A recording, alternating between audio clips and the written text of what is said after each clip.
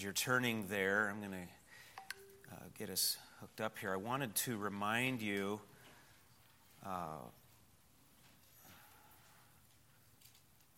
okay, there we go.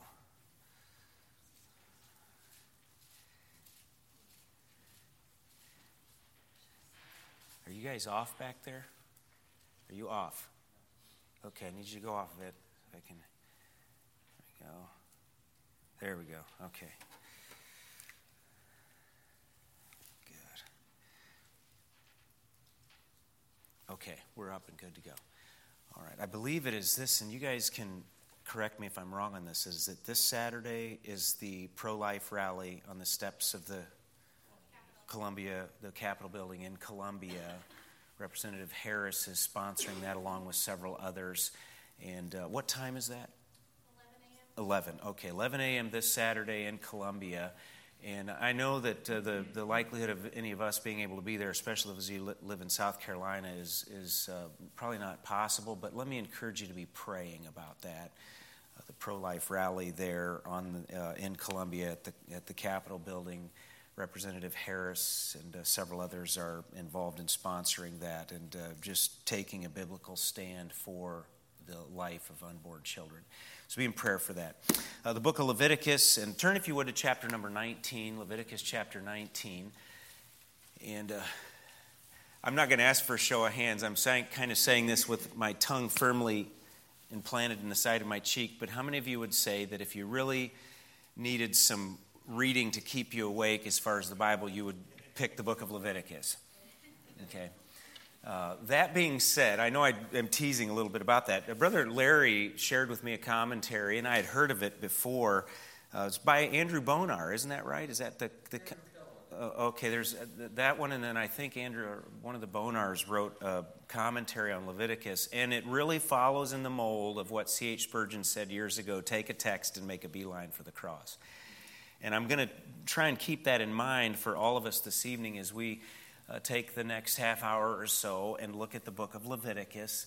And there will, I trust, be some helpful perspective and information that will be given to you. And I would encourage you to either obviously take good notes or to refer back to this the next time you read through the book of Leviticus and use the basic framework that you're going to see this evening in the keynote presentation to help you better understand of the book of Leviticus. Notice, if you would, Leviticus chapter 19 and verse 1 and 2.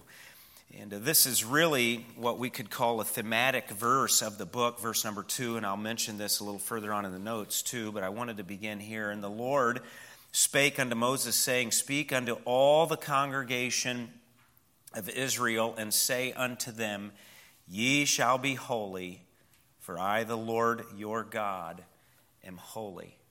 And in that verse, verse number 2, we're really given one of the main themes of the book of Leviticus, and that is that the holiness of God is to be reflected in the holiness of his people.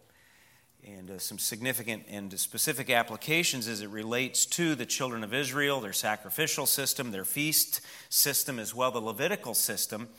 But also, you remember in 1 Peter, the instruction is given to New Testament believers as Gentile believers, not as Jewish Old Testament saints, but this principle of holiness, that we are to be holy and pursue holiness in our own lives because the Lord our God is holy. And we're going to talk about that more and a little bit of the idea as well as what it means to be holy. Let's begin with a word of prayer. Father, as we consider this Old Testament book and the next little bit together tonight before we go to prayer, I pray that you would challenge us. I pray that we'd learn more about your character. I pray that our gratitude for the fulfillment of the Old Testament sacrificial system that is given in such detail in the book of Leviticus, I pray that the fulfillment of that in the one-time sacrifice of Christ would be a thrill again to our hearts, that the price has been paid once for all, and there is not the need for this daily recurring of the sacrifice, and that the blood of bulls and goats could never take away sin, and that the Old Testament system was a shadow of things to come and was meant to point people to the one-time sacrifice of the Lamb of God, the Lord Jesus Christ. Now that we look back over 2,000 years of history by faith upon his finished work, I pray that our hearts would be stirred all the more to gratitude, even as we consider a little bit of what it was for Old Testament saints to look 1,400 years into the future from their perspective in the wilderness of Sinai, and then as they occupied the land of Canaan and longing for the one-time sacrifice of Christ to come. And Lord, we are grateful for the wholeness of the Word of God, and I pray that our hearts would be encouraged and strengthened further by what we see tonight. In Jesus' name, amen. I wanted to show you this. I went ahead and put it in here because I mentioned that I would show it to you, and here is a picture of the piece of property that was purchased for the planting of the new church in Anan when Josh and Katie Pate get to Ivory Coast. The site, the future site of the church in Anan. I don't know French, but I can decipher enough to see the word site, and I have no idea how you pronounce that in French. Future, Église is church, and Anan. But here's a picture of it. I don't know how clearly you can see it, but Josh tells me that the city of Abidjan is here in the background, which is the main city. You can see a body of water here. And then this very nice piece of land here that God has now provided for them that was actually better than the piece they were looking to purchase from the doctor. So all God's people said, amen. And thank you again so much for your faithful and sacrificial giving to help make that a reality. Just a brief review here. The bookcase of 5, the Pentateuch. Genesis, the foundation of all things, and the fathers of the faith, Abraham, Isaac, Jacob, Judah, and Joseph. We looked last week at the book of Exodus, which was the historical narrative of the formation of the nation of Israel, and we'll look at the subpoints of that here in just a moment. Leviticus tonight details the function of the nation of Israel as it relates to the Levitical priesthood, the sacrificial system, the 8 feasts that centered in the calendar of the Jewish year, and so we'll look at those briefly and the significance of some of those. The book of Numbers that we'll consider, Lord willing, next week recounts the failures of the nation of Israel to the 40-year wilderness wandering because of their unbelief and disobeying God when it came to Kadesh Barnea, and Deuteronomy, the future of the nation of Israel. And I repeat these just because getting them in your mind and repeating them and hearing them repeated will help you in conversation. It will help us as it relates to even when we're witnessing, discussing the purposes of the Bible, and just a more familiar knowledge of the Scriptures. So the review thus far, Genesis, the book of beginnings, 2 main points as we divide that with an outline, the foundation of all things, chapters 1 to 11, and then the fathers of the family, the fathers of the faith, Genesis 12 to 50. The book of Exodus, the way out, and 2 subpoints there. Remember, the first 18 chapters recounted the Exodus through redemption, and the redemption of God was accomplished through 2 things. Does anybody remember what they are? Two things accomplished redemption or were accomplished through redemption. Anybody remember?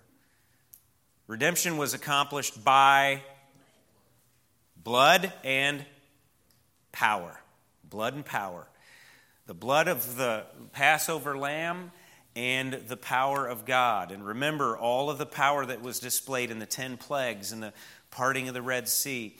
And then chapters 19 to 40 in the book of Exodus, the establishment of the nation, particularly around a system of laws, just like the United States or any other country is in theory founded around a constitution and a set of laws. The nation of Israel was founded around a set of laws at the base of Mount Sinai, the 10 Commandments, then with their 613 commentaries or expansions or applications, if you would.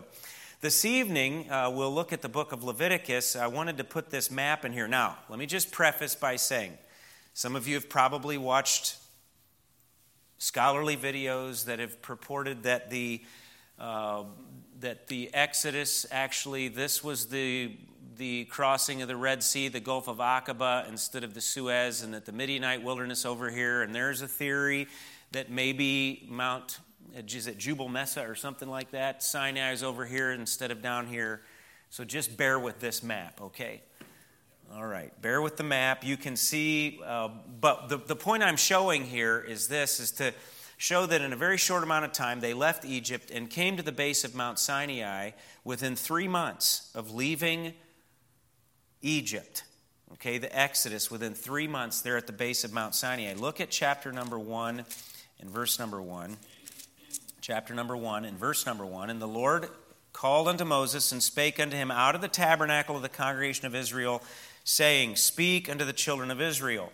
So the tabernacle has been set up, okay, and so that's something of the setting here, and we'll flush this out here in just a moment. But God launches immediately into instruction about the sacrifices. But Moses begins in the tabernacle, and then jump forward to Leviticus, I believe it's chapter number 26. Well, I tell you what, look at verse number 46, chapter 26 and verse number 46.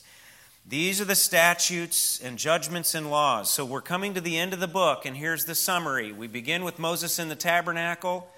The summary of the book is, these are the statutes and judgments and laws which the Lord made between him and the children of Israel. Notice this, in Mount Sinai, by the hand of Moses. So they were at the base of Mount Sinai within 3 months of coming out of Egypt. The tabernacle is set up under instruction that was given in the book of Exodus. And now God is giving specific instruction in the book of Leviticus.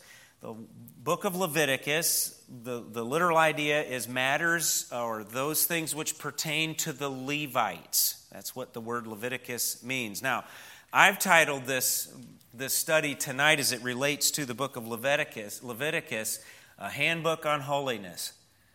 A handbook on holiness, obviously with a primary interpretation as it relates to the children of Israel in their Old Testament dispensation, but there are still principles of holiness and the character of God that we as New Testament saints can draw from.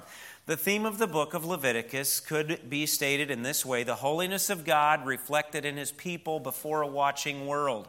God gave standards that were unique to the children of Israel in the Levitical system to set them apart, to make a difference, and we'll see that in a moment, to make a distinction between them and all the Canaanite nations, the Egyptian nations, to make a difference, to set them apart. And that's one of the meanings of the word holiness. So the holiness of God reflected in his people before a watching world.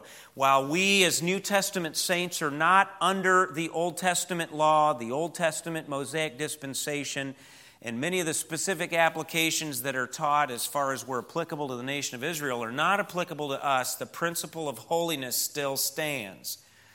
And that is this, is that God wants to reflect his holiness through the holiness of his people before a watching world. There needs to be a difference between the people of God and the people of the world. Okay. Regardless of the dispensation. We've talked about the key verse already, Leviticus chapter 19 and verse number 2. Look at these other verses just to see the prevalence of several of these themes, in particular the theme of holiness. Look at Leviticus chapter 11 and verse number 44. For I am the Lord your God. Ye shall therefore sanctify yourselves. Be set apart, sanctify yourselves, and ye shall be holy, for I am holy. Neither shall ye defile yourselves with any manner of creeping thing that creepeth upon the earth, for I am the Lord that bringeth you up out of the land of Egypt to be your God. Ye shall therefore be holy, for I am holy. And notice, one of God's claims to demanding, requiring holiness in his people is that he's the one that redeemed them. I'm the one that brought you up. Because I redeemed you, be holy. Okay? And that principle applies to us. I am to desire, to pursue, to cooperate with God's work of holiness in my life, even as a New Testament believer, because Jesus saved me. Okay, because I've been redeemed. And we'll expand on that in a little bit as well. Notice Leviticus chapter 20. And we'll tie this together here in a few other pages on the keynote. Leviticus chapter 20 and verses 7 and 8. Sanctify yourselves, therefore, and be ye holy. For I am the Lord your God, and ye shall keep my statutes and do them. I am the Lord which sanctify you. And notice chapter 20 and verse 26. And ye shall be holy unto me. For I, the Lord, am holy, and have separated you from other people, that ye should be mine. The word holy appears a whopping 94 times in the book of Leviticus, in your King James Version. 94 times. Any questions about that being a main thought in the book of Leviticus? If a word appears 94 times in 27 chapters. Interestingly enough, and I don't remember the source that I found in this when I first did this research, but the book of Leviticus, according to one resource that I found, said that the first Old Testament book that Jews taught their children to read from was the book of Leviticus.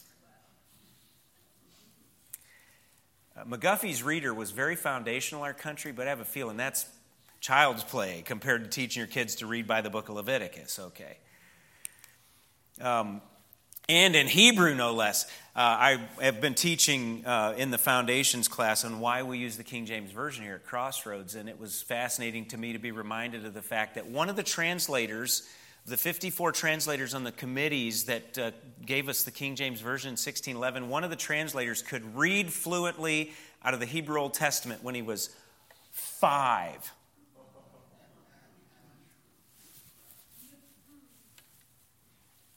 Anyway, this is about the book of Leviticus, so we better keep moving. Here are just some introductory thoughts. The time and location, I've already touched on this. It's at the base of Mount Sinai, just after the Exodus, about 3 months from the date of leaving Egypt. More than any other book of the Bible, Leviticus contains the very spoken words of God. If your Old Testament had red letters like the New Testament does, the book of Leviticus would nearly be completely red. You saw this in chapter number 19. If you're still in chapter 20, look back at chapter number 19. As a matter of fact, chapter 20 begins the same way. And the Lord spake unto Moses, saying, look at chapter number 20. And the Lord spake unto Moses, saying, look at chapter 21. And the Lord said unto Moses. 20 of 27 chapters in the book of Leviticus begin with a formula similar to that. And the Lord spake unto Moses, saying. And then it would carry on with this long quote of what God was saying in his instructions to the people of Israel. Plus, 35 additional paragraphs begin, within chapters, begin with, and the Lord spake unto Moses, saying. There's very little historical info that's given in the book of Leviticus. Most of it is functional, and that's why when we give the outline at the beginning, Genesis, the foundation, and the fathers, and Exodus, the formation of the nation, we use the word function. It's talking about the day in and day out function of the Levitical system in the nation of Israel. Why is this book so important? Because of the vital content of Leviticus. Here are two main points that really, just as we've done with Genesis and Exodus, that subdivide the book of Leviticus. It's so important because really through the sacrificial system, it details how the children of Israel, through the mediation of the priest and through the sacrificial system, approached God. And it's very detailed. And so approaching God could be the content, seen as the content of the first 16 chapters. And then once you get there, how do you stay in His presence? Abiding in the presence of God. And let me go ahead and get you to think about this. Remember the verse in Hebrews chapter number 12, that without holiness, no man shall what? See the Lord. Without holiness, no man shall see the Lord. And so as we look at the book of Leviticus, chapters 1 to 16, through the instructions about the sacrificial system, give man, the Old Testament Jew, they gave the Old Testament Jew information about how to approach God on God's described grounds. And then chapter 17 to 27 through the feasts and the other instructions that God gives to His people, how to abide in the presence of the Lord. So approaching God, Leviticus 1 to 16.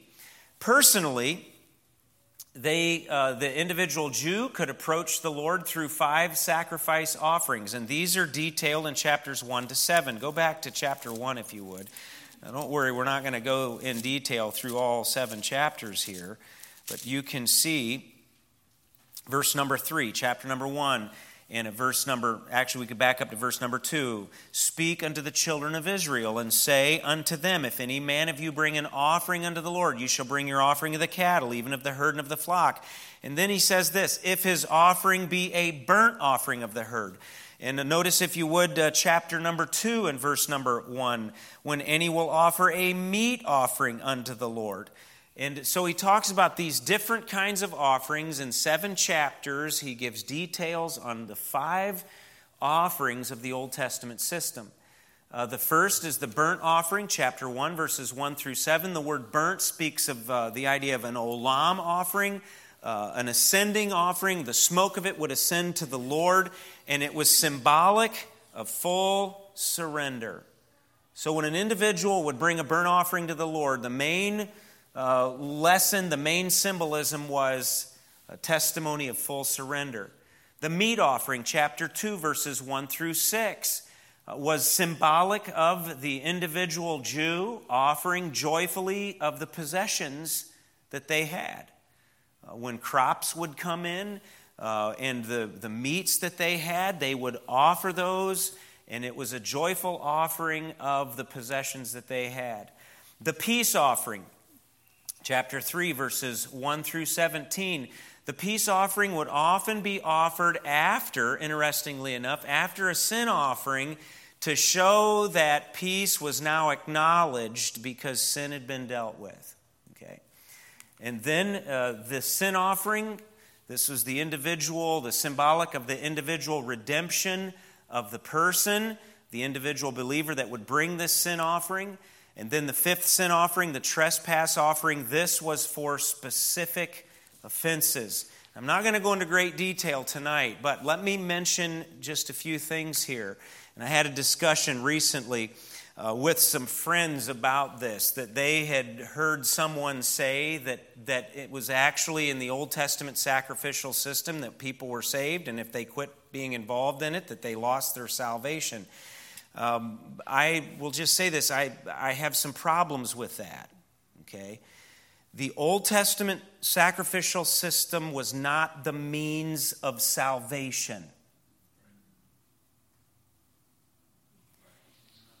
If you believe that, then you have 2 problems. Number 1, you have a system of works salvation.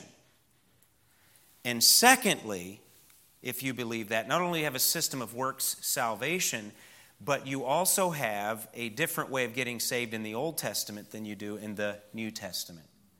That is directly contradictory to Romans 4 and 5, where the Apostle Paul specifically mentions Abraham and how Abraham was saved and how David was saved. That those men believed God, and it was imputed or counted to them for what? Righteousness. It was faith in the Word of God that saves the individual in the Old Testament, and it's faith in the Word of God as it is reported to us about the finished work of Christ. It is faith in the Word of God that saves the New Testament individual, if you would, as well. Okay. So, question is then, what was the purpose of the Old Testament system? If it didn't save, what's the purpose? Among a number of reasons, let me just briefly give you 3 if you want to jot these down. I don't have them in the notes, okay? One of the purposes of the Old Testament sacrificial system, okay, and you have to think about, and I get a little nervous, and I understand there were things that the Old Testament saint didn't know that we know, but I get a little nervous when I hear some Bible teachers almost treat Old Testament saints like they were Neanderthals. Like they were just kind of stumbling around, okay? I want you to think about some indications that were given in the Old Testament, okay? A good Jew would have known that the final sacrifice was promised to Adam and Eve in the Garden of Eden as the seed of woman. Okay? Furthermore, a good Jew would have known what God said to Abraham in Genesis 22 on Mount Moriah, that God will provide himself a lamb. Okay? So let's Let's give those Old Testament saints some credit for some things that they would have known. And especially since the Bible makes it clear, Abraham was saved by faith, Old Testament saints were saved by faith. Okay. I had another thought fly through my mind, but let me just mention this, okay? First of all, I think one of the purposes of the Old Testament system was to prove on a regular basis and keep before the Old Testament Jew their sinfulness. The shedding of blood was the penalty for sin.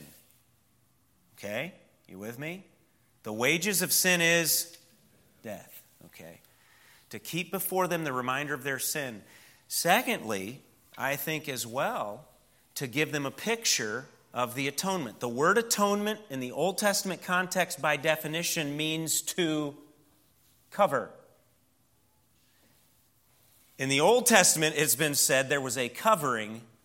In the New Testament, expiation or washing away. Okay. So there was something of an Old Testament temporary covering, but get this, with the ultimate purpose in the sacrificial system of pointing the Old Testament believer forward in faith to Christ on a cross. Okay. The Lamb, the one Lamb, the Lamb of God who would come, the seed of woman that God would provide as his Lamb. Okay. And there was enough information from these Old Testament saints, and you look at some of the things the prophets said as well, and they were looking forward to the coming Messiah. So let's give them credit, okay? And anyway, as it relates to the Old Testament principle of how a person was saved, there's no inconsistency with the New Testament. By the way, another common statement, Old Testament and New Testament, the just, or the ones justified, or the ones righteous, the just shall live by what? Faith. Okay. So, anyway, the sacrificial system, symbolic, looking forward. And then approaching God nationally on the Day of Atonement, when the nation would come together and the high priest would, for the sake of himself and for the sake of the other priests and then for the sake of the nation, would sprinkle the blood on the mercy seat in hopes and faith that it would be accepted by God. And then the second half of the book of Leviticus, these thoughts here on abiding in the presence of God, the second half of Leviticus centers around the 8 feasts of Jewish life that are regulated and given in detail in chapter 23. Remember, there were 3 of these feasts that the Jewish males were required to come to attend. No matter where they lived, 3 times a year, these Jewish males had to come, every Jewish male had to come to Israel, or to Jerusalem for these feasts. In these chapters here, and I'm just going to, for the sake of time, you can write down these references or go back and look at these as we talk about abiding in the presence of God and the calendar, the annual calendar of the nation of Israel centering around these 8 feasts. There's this important step of preparing to feast, and steps that God had the nation of Israel, the Jews, go through in order to, can I say, come to the table clean. Okay, how many of you moms, when the kids would come in from playing, look at the hands, check the hands, go wash your hands, wash your face before you come to the table? God, as the father of the nation of Israel, put in place expectations, requirements for his people before you come into my presence and worship me. These are some criteria I want you to meet. Okay? And by the way, I think that's an important application for us as New Testament believers. I think in preparing to come to the services of the local church, I think there's some things we need to prepare for. Prepare our hearts and make sure that our minds and hearts are not cluttered up with the junk and the garbage of this world. There are some things we need to clean away, cull away, so we can come into the presence of the Lord and prepare to feast. And then partaking of the feasts in chapter number 23. A lot of details given as it relates to these 8 feasts. Let me just briefly run through these, and then we'll make a few concluding considerations. Every week, of course, and you can see chapter 23, verses 1 through 3.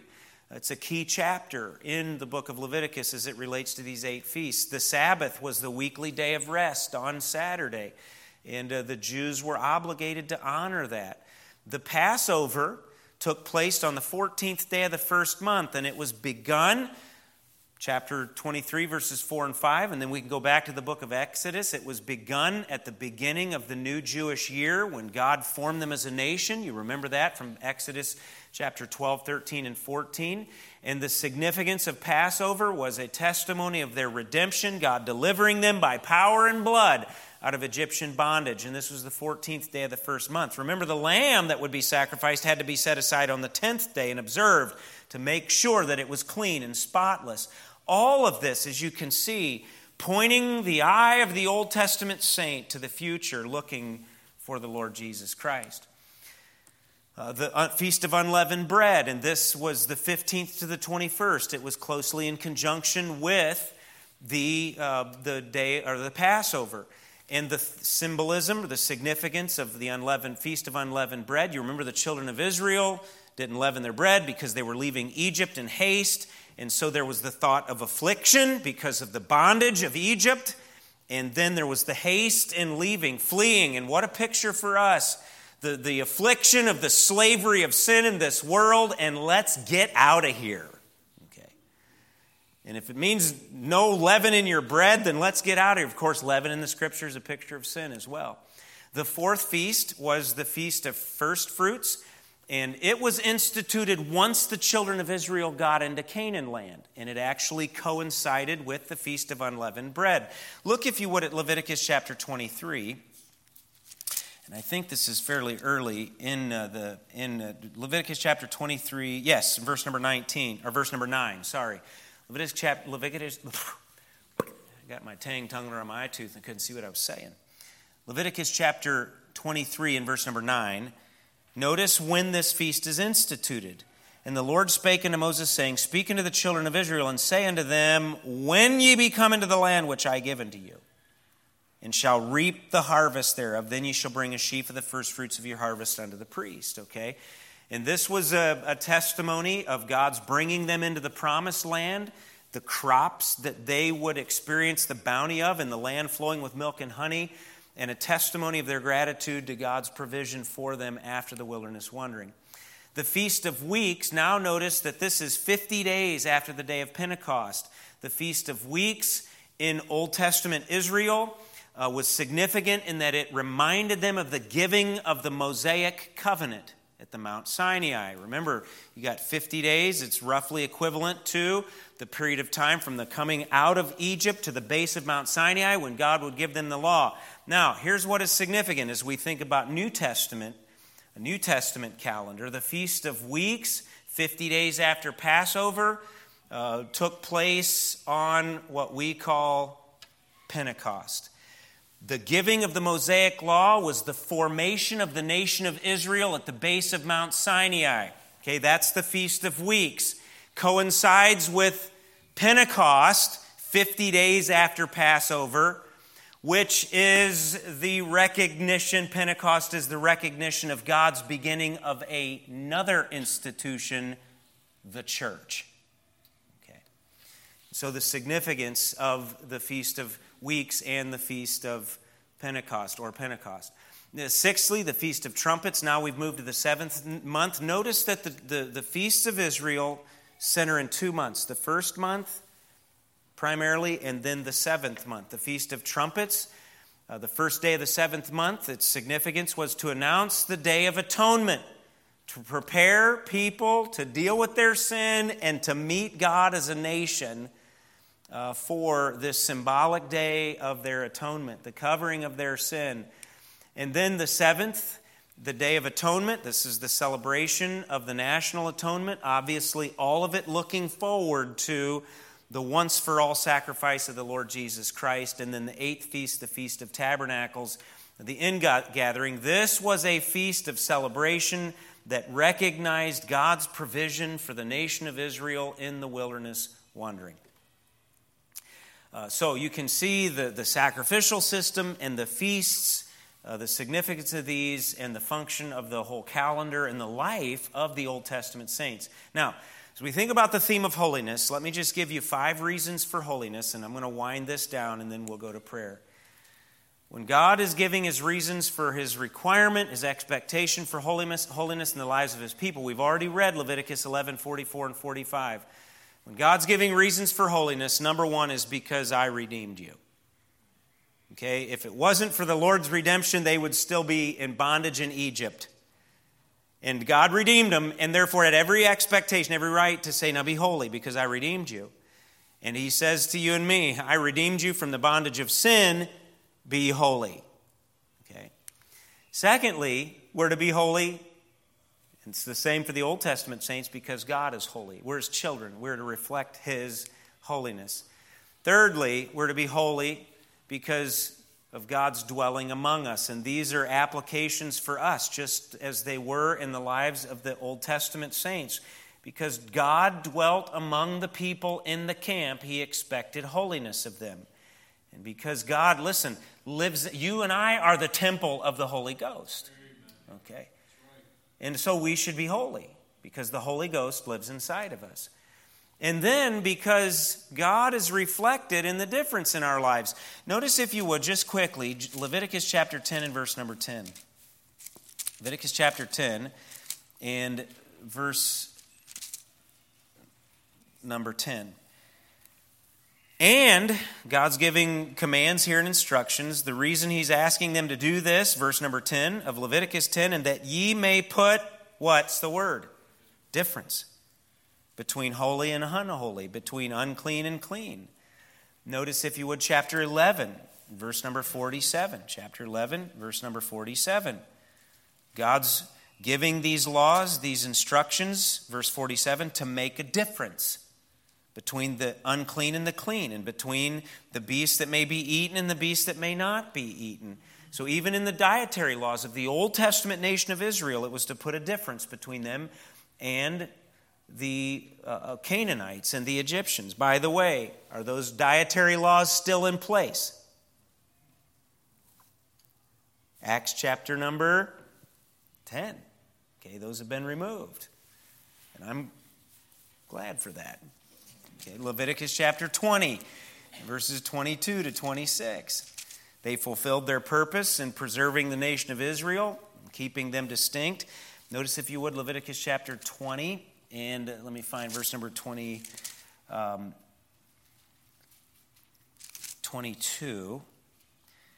blind or broken. Am I looking? Oh, I'm in the wrong chapter. Leviticus chapter 20. I was in 22. Hang on just a second. Leviticus chapter 20. Verse number 22, ye shall therefore keep all my statutes and all my judgments, and do them, that the land whither I bring you to dwell therein spew you not out. And ye shall not walk in the manners of the nations which I cast out before you. For they committed all these things, and therefore I abhorred them. But I have said unto you, ye shall inherit their land, and I will give it unto you to possess it, a land that floweth with milk and honey. I am the Lord your God, which have separated you from other people. Ye shall therefore put difference. So we're seeing this recurring theme because God's holiness is reflected in the difference of His people. And then chapter 26, verses 1 to 13, another reason for holiness is because God blesses righteousness. Okay, He blesses righteousness. And then just a perspective of the New Testament saint before we go to prayer tonight. Some gratitude that we can have as a New Testament saint, even as we think on the book of Leviticus. The first is this: aren't you glad that your approach to the Lord and abiding His presence are all accomplished in the work of Christ? Okay. That 3 times a year we all don't have to travel to Jerusalem or the capital or whatever. And that every time we sin, we don't have to take a sacrifice to the priest. We can, on the merits of the one-time sacrifice of Jesus Christ, we can go directly to the Lord ourselves. And if we confess our sins, He is faithful and just to forgive us our sins and to cleanse us from how much unrighteousness? All unrighteousness. And so when I hear somebody say, I wish we lived back in those old days, I'm like, I'm not sure about that. Okay. So my approach to the Lord and abiding in His presence, it's all accomplished in Christ. Okay. My holiness is not just a requirement and a response, but it's also a reflection of the character of God. It's a reflection of the character of God and His work in me. One of the greatest testimonies to a watching world that the work of salvation through the finished work of Christ is for real is through the ongoing sanctification and Christ-likeness taking place in the believer's life. Okay. And then this, Hebrews 12 and verse number 14, without holiness, or no man shall see the Lord. Another significant importance of holiness is that holiness unclutters my spiritual vision so that I can have unhindered communion with the Lord. All right, let's pray. Father, thank you for these reminders tonight. Above all, we thank you for the finished work of Christ that is guaranteed, that secured our approach, and that we are so much in the presence of the Lord that the Spirit of God lives within us and is the seal of our salvation and is our constant communication and available in that way with you through the Spirit of God. And so we're grateful for what we have as New Testament saints, and yet we also, in gratitude, look back on those who've gone before us and their faith with much less than we have. What a wonderful testimony Hebrews 11 records of those Old Testament saints living in faith as they did with much less than we have. So God, help us to understand the significance, the Bible basis for holiness, because God is holy, because we've been redeemed, because we have the privilege to reflect His character, because there needs to be a difference between us and the world for the sake of testifying of the Lord and His reality. And so God, I pray that we would walk away with these lessons in our hearts tonight. In Jesus' name, amen.